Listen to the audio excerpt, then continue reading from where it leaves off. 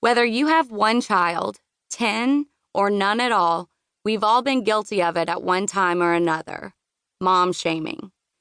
If you have ever recoiled at the sight of a mother in the supermarket picking up her crying child's dropped binky and cleaning it in her own mouth, shot an impatient look at a frazzled mom in a restaurant whose toddler just will not sit quietly and behave, or felt superior listening to a mommy friend's bedtime struggles because you would never have let your baby sleep in your bed that long, you're passing judgment when you should be sending vibes of respect and solidarity. Being a young mother, I have been experiencing mom shaming pretty much since the day Bentley was born.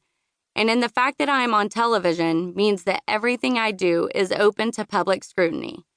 I have learned not to let it get me down, but it never ceases to amaze me how quick people are to pass judgment. I'll give you an example. Not so long ago, Taylor posted a photo on Instagram that opened me up to all kinds of criticism. In the photo, I'm lying on the couch, holding my daughter, Jade, who was just about 3 months old at the time. She was swaddled in her blanket and sleeping, well, like a baby. We were doing our fantasy football draft, and I was holding a bottle of beer. Taylor innocently posted the photo with the tag, #DraftDay. The reaction that followed was intense. People accused me of being a horrible, negligent mother, of drinking too much, of putting my newborn in mortal danger. It's one beer, folks. I am an adult, over the legal drinking age, and just because I'm a mom, that doesn't mean I can't enjoy a beer on a Sunday evening with my husband. I've also had similar reactions to pictures I've posted of my kids with our dogs, 2 boxers, Bonnie and Clyde, who definitely live up to their names. People will comment that they can't believe I would let my kids near such a vicious breed of dog. I don't know if they're confusing boxers with pit bulls, but either way, they are passing judgment on a situation they know nothing about.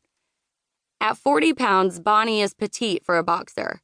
Clyde, on the other hand, weighs in at about 105 pounds and is taller than me when he stands up on his hind legs. But he has no idea he's the bigger of the two. And when they lie on the couch together, he just wraps himself around Bonnie and snuggles. We adopted both of them from a shelter that rescues abused boxers, and they are the gentlest, sweetest family dogs you could ever hope for. Jade especially loves Bonnie and Clyde. Whenever she's in her high chair eating, she will take a bite of her food, one for Jade, and then feed a piece to Bonnie, one for Bonnie, and then feed a piece to Clyde, one for Clyde, and so on. You get the picture. If you know my dogs, you would know how ridiculous the idea of them attacking my children is. But that's the problem with passing judgment. It's usually based on ignorance and presumption rather than actual facts. Life lessons.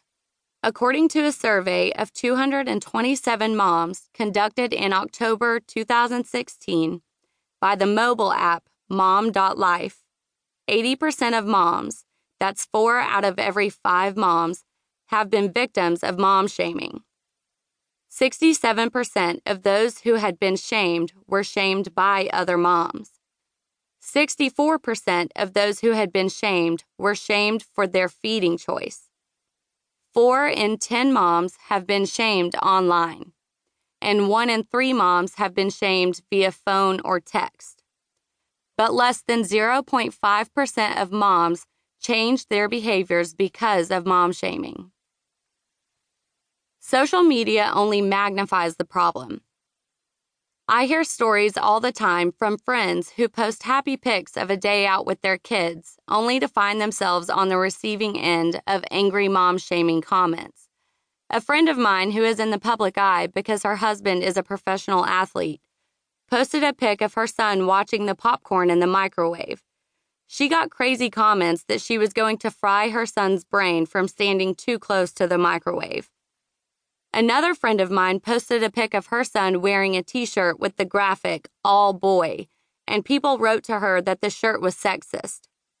It's not clear if they felt he should be wearing a t-shirt that said, "all girl," but what is clear is that opinions are like assholes. Everyone's got one, and most of them are full of shit.